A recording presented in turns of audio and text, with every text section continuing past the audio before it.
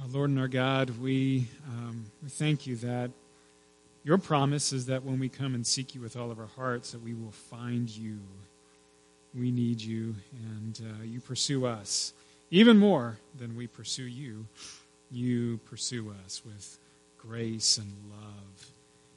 And Father, will you give us the gift of your Spirit now as we turn to your word? Help us to receive all of the goodness, all the truth, all the power that you want for us today.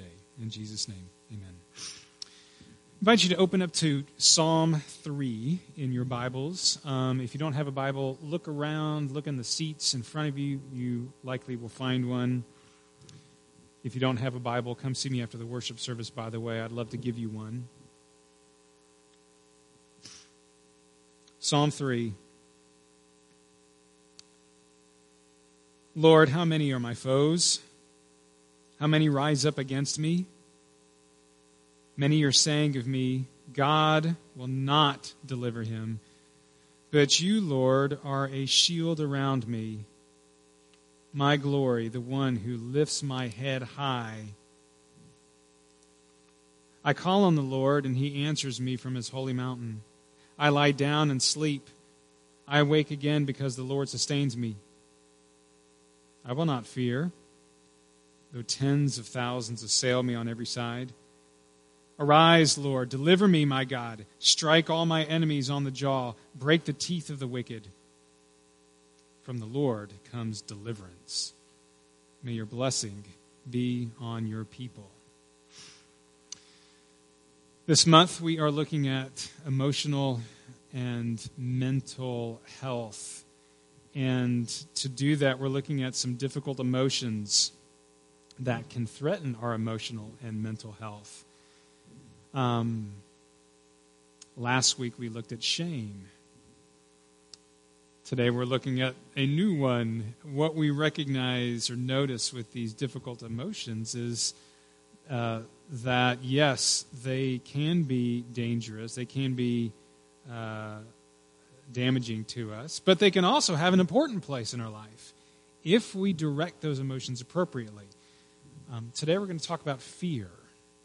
So question for you this morning, is all fear bad? Can you think of an example of when fear is good? I'm hoping by the end of the sermon to point out this one fear that we can have that helps give us rest in life. But yes, not all fear is bad. Early on in my married life with Melissa, we had one of the most just terrifying experiences. As parents, we were at SeaWorld at the water park in the lazy river. Susan, our oldest, was just old enough to swim on her own. Luke was in a life jacket at the time, and we were just kind of floating along. And you know how it is in those lazy rivers or in rivers of Texas like the Guadalupe. You could be kind of by yourself all of a sudden, and then there's this huge log jam of tubes and swimmers around you, and that's exactly what happened. And we lost sight of Susan and Luke. And it happened really fast. And Melissa and I kind of exchanged panic looks after a moment once we realized what was happening, and then we just shot through all the tubes, pushing people out of the way, trying to get to our kids, trying to find our kids.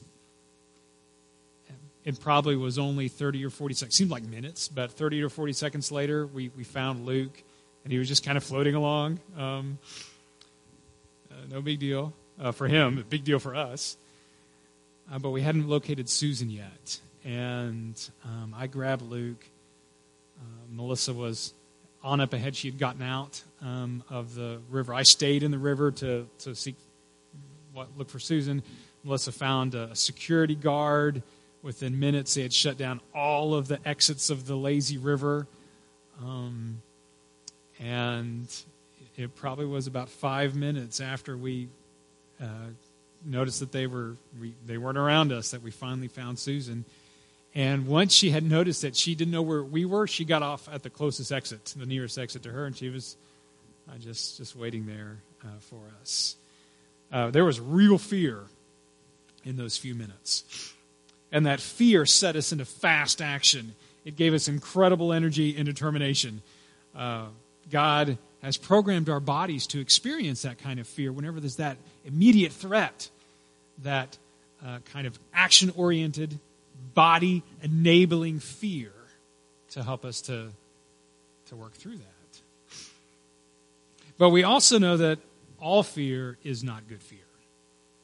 Fear can absolutely be crippling to us. It can prevent us from obeying God when we need to. It can prevent us from taking risks that God might want us to take. There is a fear that is much less defined. It's not an acute fear when there isn't this nearby threat.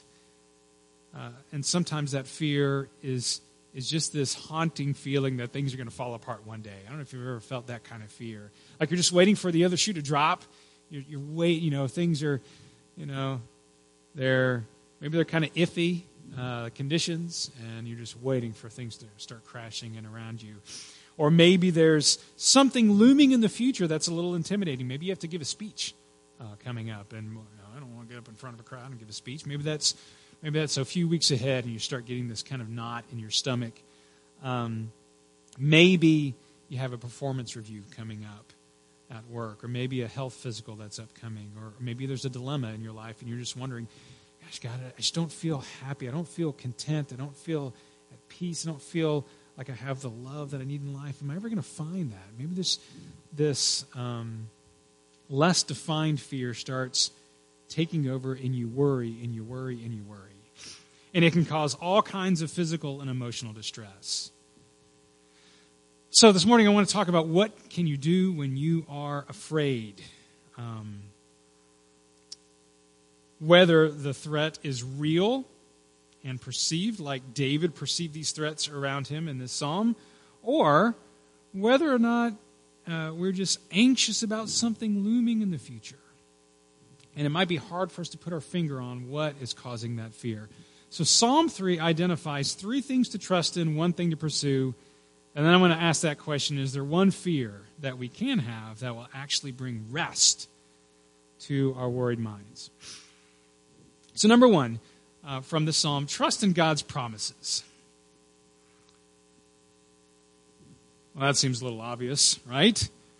But look at what David does when he is afraid. He says at the beginning of the psalm, he writes, how many are my foes? Well, David, how many are your foes? 10,000 of them, 10,000 foes assailing me on every side. Okay, David, isn't that just a little, isn't that some hyperbole in your poem here? Well, David is king. And when you are the king, you can amass many foes. And so this might really not be that much of an exaggeration from David. He really may have thousands that are trying to attack him and assail him. Does David crater under these threats? Our mind, when there's a threat, we can focus so much on our threats that we forget about God, or we can focus on God in our threats and allow those threats to actually remind us of God's presence and God's promises in the midst of our threats. We can allow our threats, just like David did, to bring his mind right to God, or bring our minds right to God. So notice what David does with all of his fears. David speaks his fears to God. He speaks them out as if he's placing these fears on God's shoulders. God, here's this threat. I need you to take care of this threat. Placing them on God's shoulders. If your mind is anxious, speak your fears to God. That reminds you of God's presence. Notice what David writes in verse 3. But you, Lord, you are a shield. You're my shield. God is present. And what kind of a shield is the Lord for David? The Lord is a shield around David, all around David, this 360-degree shield for David. That means you do not have to worry about something sneaking up on you from behind or at your side where you can't see it. See, God is this shield fully surrounding you. And when you have 10,000 enemies, you need to be shielded in all directions. And that's the promise from God. That is what we need to remind ourselves. Now, it's one thing to believe in God's promises when you feel like a victim, when you feel like a victim of someone else's injustice against you, or when you feel like you're a victim of a broken world where bad things happen. God, I trust in your promises during those times. It's another thing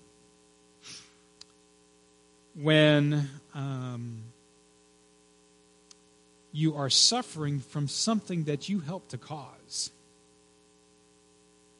And so there's a second thing that this psalm tells us to do, and that is trust in God's grace. You see, David has all these foes around him, and he, in part, got himself into this mess. So if you have your Bible, you can open to Psalm 3. Look at the very top of it, and there's something written about the psalm. It says, a psalm of David when he fled from his son Absalom. Why was David fleeing from his son? So 2 Samuel tells this tragic story and unfolds over several chapters of how Absalom, his son, turns against his father David and tries to kill him. Tries to remove him from being king over Israel. And it's just a tragic story. Absalom murders one of his brothers who had committed just this terrible atrocity. And David knows about it, and yet King David does nothing in this situation. Does nothing to pick up pieces. Does nothing to reach out to his son Absalom and help him through this big mess. And he just neglects the whole thing. And as time went by, there's this huge rift that forms between Absalom and David. So David was fleeing Absalom to protect his life. And what's important to note is that God does not say to David, well, David, you're complaining about all these enemies, but you made this bed of yours and now sleep in it. God doesn't say that. Instead, look at verse 3 again. David says, you are, God, you are the one who lifts my head on high. What does David mean? Well, if you look back to the previous verse, David writes, many are saying of me, God will not deliver him. And this is not a condemnation of God. People aren't slamming God. They're slamming David. This is a condemnation of David. The Bible says that Absalom stole the hearts of the people of Israel away from David. Stole the people's hearts. See, David was a beloved king. He was a revered king. But over time, Absalom was able to very subtly influence the hearts of the people away from David. He was stealing power from his father. Absalom worked to show people how great it would be if he were king instead of David. And he stole people's hearts away from them. And not only that, David is still dealing with his infidelity and his affair with Bathsheba, his murder of Bathsheba's husband Uriah.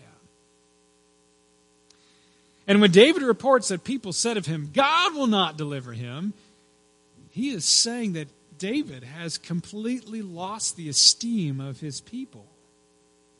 But then David says, but God is the one who lifts my head. God lifts my head. Thomas Brooks was this Puritan pastor, and he wrote a book called Precious Remedies Against Satan's Devices.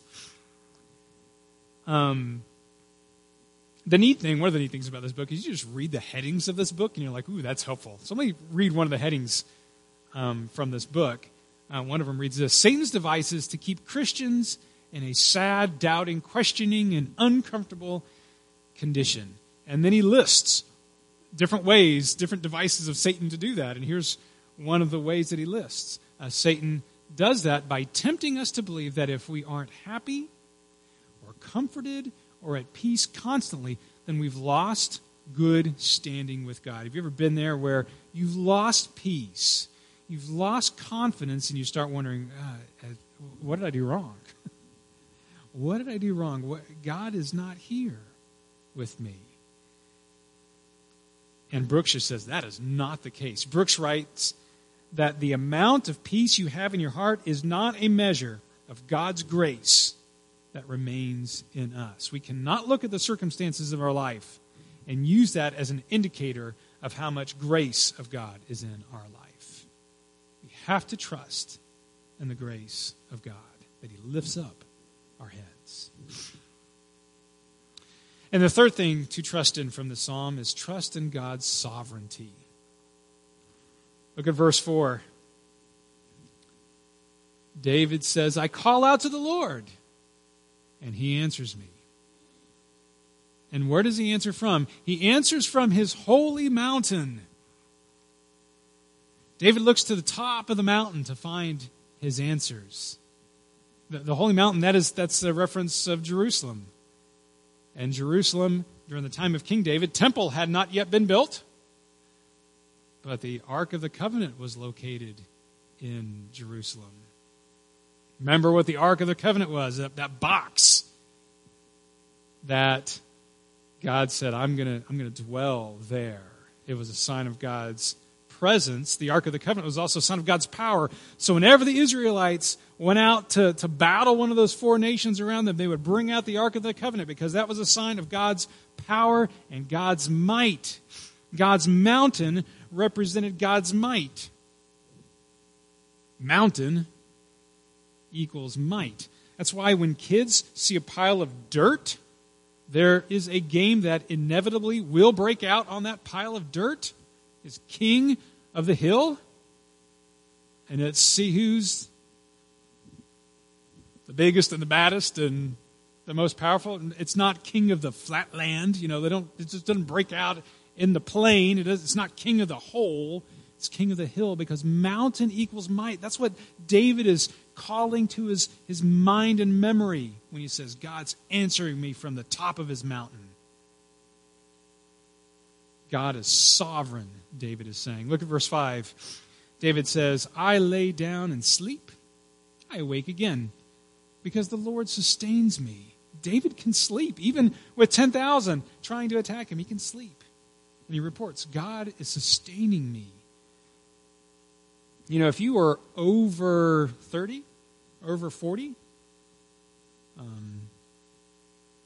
maybe even under 30, I'm sure this has happened to you at one point or another. You have a solid night's sleep until about 3 or 4 in the morning, and then you just wake up and you think, did I lock the front door? Did I leave the oven on? And you can't go back to sleep. You worry about it. Or maybe something a little more heavy comes to your mind. How am I going to pay for all these bills? My company's downsizing. What's going to happen this week? Am I going to get a pink slip? Or what if this little pain in my side that I'm feeling right now, just this little, what is this? Maybe it's something serious. Maybe it's cancer, And you can't go back to sleep. Try as you might. And you stay awake thinking and worrying about it. David says, I can sleep. Because I have this sovereign Lord who is looking after me. He's all powerful. Nothing happens in my life without God's approval. In other words, my friends, that means God leaves no detail in your life to chance. No detail in your life is left to chance by God. And that's why you don't have to fear the 10,000 enemies that are surrounding you. Either they won't touch you at all, or if they do, it means that God has a plan to use them to protect you in the future from a greater harm. God will not let something happen to you that is firmly against His will. Because God is sovereign. He is king of the hill. So you have these fears or worries. Things are out of control, maybe. What do you do in your life? Here's what you do. You steel your faith by bringing your fears to God and by bringing God to your fears. And that is S-T-E-E-L, not S-T-E-A-L. Steel your faith. Why the word steel? I mean, what does that word mean? It means to harden, to strengthen, to make your faith iron strong. Do you know how the only way you can make metal harder? The way to make metal harder is to heat it to incredibly high temperatures. And God uses threats that we experience to harden and to strengthen our faith. So you bring your fears to God. God, here are my fears. But you also bring God to your fears. Yes, junior hires. Thank you. They're going off to discuss this in their breakout group. So you bring your fears to God. You bring God to your fears. You remind yourself of God's promises, God's grace, God's sovereignty. You have to bring God through your mind, through your thoughts, through your prayers, to your fears.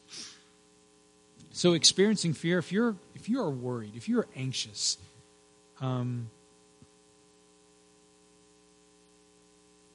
fear is not a sign that something is wrong with you. Fear is not a sign that you are unfaithful. Fear is not a sign that you are untrusting,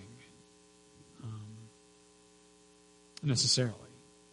See, God uses our fears to grow our faith. I like this quote from Frederick Buechner. He says, "Doubts are the ants in the pants that keep faith moving." You could replace that word doubts with fears as well. Ants in the pants that keep faith moving.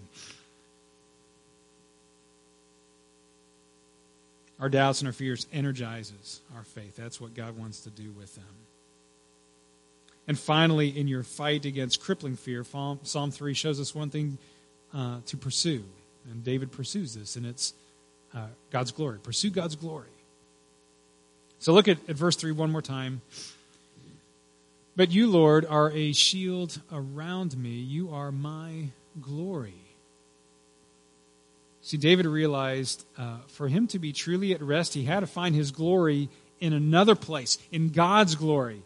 See, if I focus on my glory, on Greg's glory, what do? I try to knock it out of the park so that people can notice, wow, Greg's pretty great, People admire me. The only problem is we exist for God's glory. We exist to help others think, no, God's great. God is beautiful. God is wonderful. God is glorious. The only way that I can make God's glory the main thing I'm pursuing is if I think God is the central figure in my life, in all of life. Not some side figure in my life, albeit an important one, but the central figure in my life. To realize that God is the almighty creator who has made all that there is, and who has created my life, and who is worthy of my life. And listen, if I make God's glory my delight, I never have to worry about being disappointed. If I make my glory my pursuit, there's plenty of things that can disappoint me about that.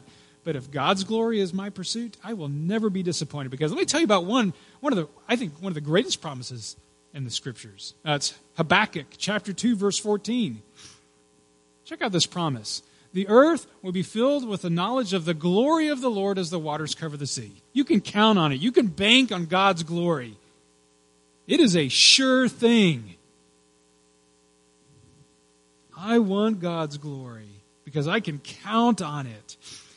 I can look to all kinds of things to find pleasure, satisfaction, fulfillment in life. I can look for those things in my accomplishments and my possessions and what I acquire, what I do.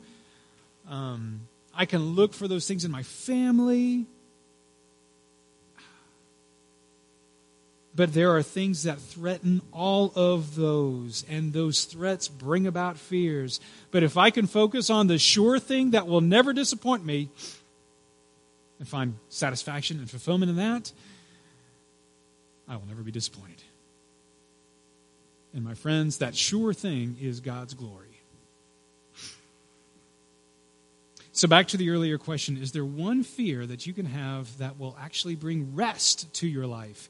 Yes, it's the fear that you can have only if God is truly the most central, most important figure in your life. The right kind of fear to give you rest is this, the fear of God.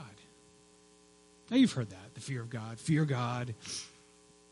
And the fear of God is kind of a tricky idea because I don't know if we quite really like having fear of God, all appear together. Because God says, don't be afraid, and we want God to be this warm, soft being that is always there to comfort us and make life great. But the Bible says to fear God. Jesus tells us to fear God. The book of Proverbs says that the fear of God is the beginning of wisdom. Fearing God is pretty important. And we can try to soften this by saying, well, to fear God, it means to hold God in awe and reverence. Okay, sure, fine, that's great, yes. As long as we do that. So how do we treat God with awe and reverence? How do you know if you're doing that? Well, by actually believing Him, actually trusting Him, obeying Him, worshiping Him like He's the central figure of your life, like He's precious to you. Fearing God means taking God with utmost seriousness. Taking Him more serious than anything else in life. I like to think of fearing God like this. Fearing God means seeing God appropriately, and then seeing yourself appropriately compared to God. God is the almighty creator of the universe. You are not. If you think that you have the right to do whatever you want to with your life, you are wrong. That is seeing your life appropriately compared to God.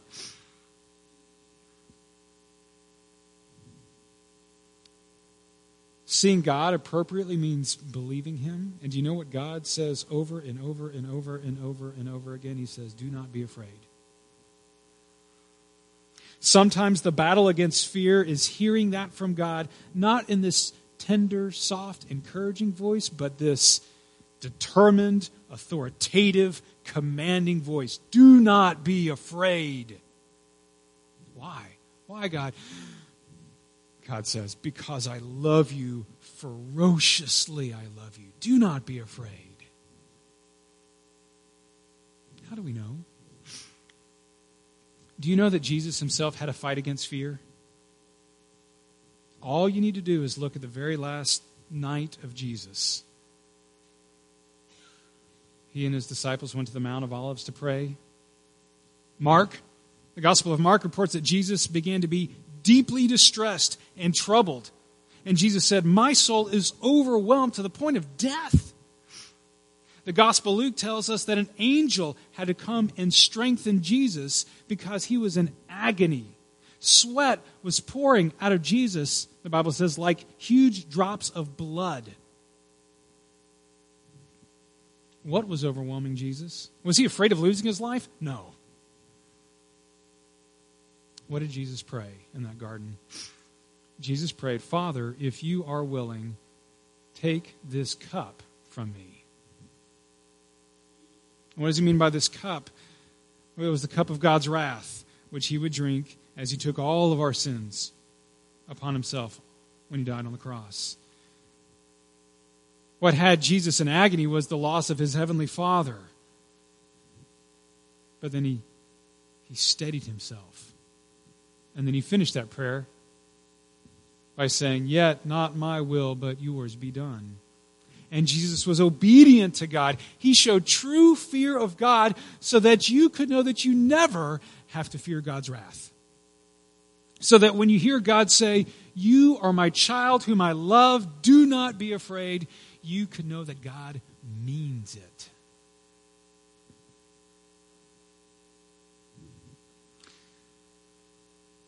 So as we close, I want you to think about one fear that you are experiencing right now. What is one fear that you have to bring to God so you can put on His shoulders? What is one fear that you need to bring God to?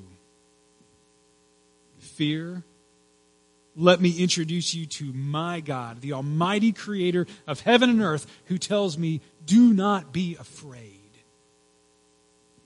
Let me introduce you to my God, fear.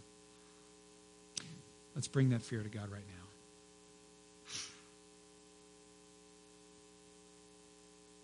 now. Almighty God, you are the God of the mountain, on the high mountain. All power, all glory, all might, all authority belongs to you and to you alone. And here we are in your sanctuary, calling out to you for help. Lord, we take this fear and we give it to you.